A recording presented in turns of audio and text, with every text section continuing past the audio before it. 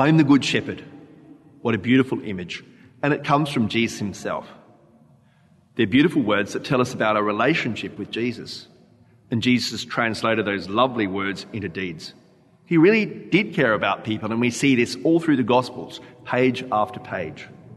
For example, in today's Gospel, we see his care for the apostles.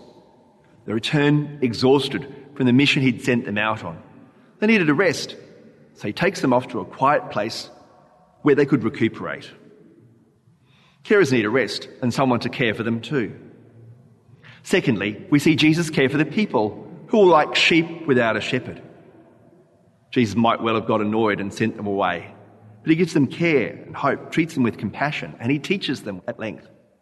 Jesus is very different to the shepherds we hear about in the first reading from the prophet Jeremiah. These shepherds are woeful. Contrast them with Jesus, who had time for the people. No wonder it is that the people flock to him. Caring's at the heart of the gospel.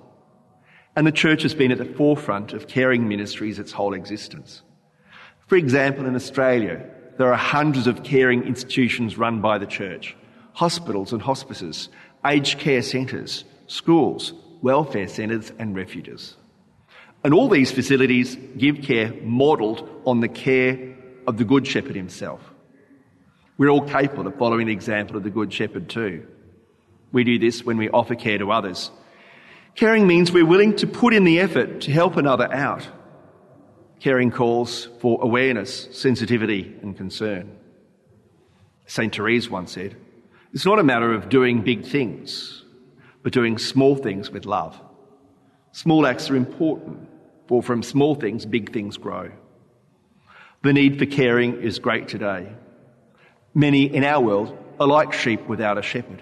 They're lost, oppressed, alienated, afraid and fearful. Our world is full of neglected people. Offering care to others is a charism of the true Christian. Caring is key to the gospel. When we offer care to another, we're following the example of the true Good Shepherd, Jesus himself.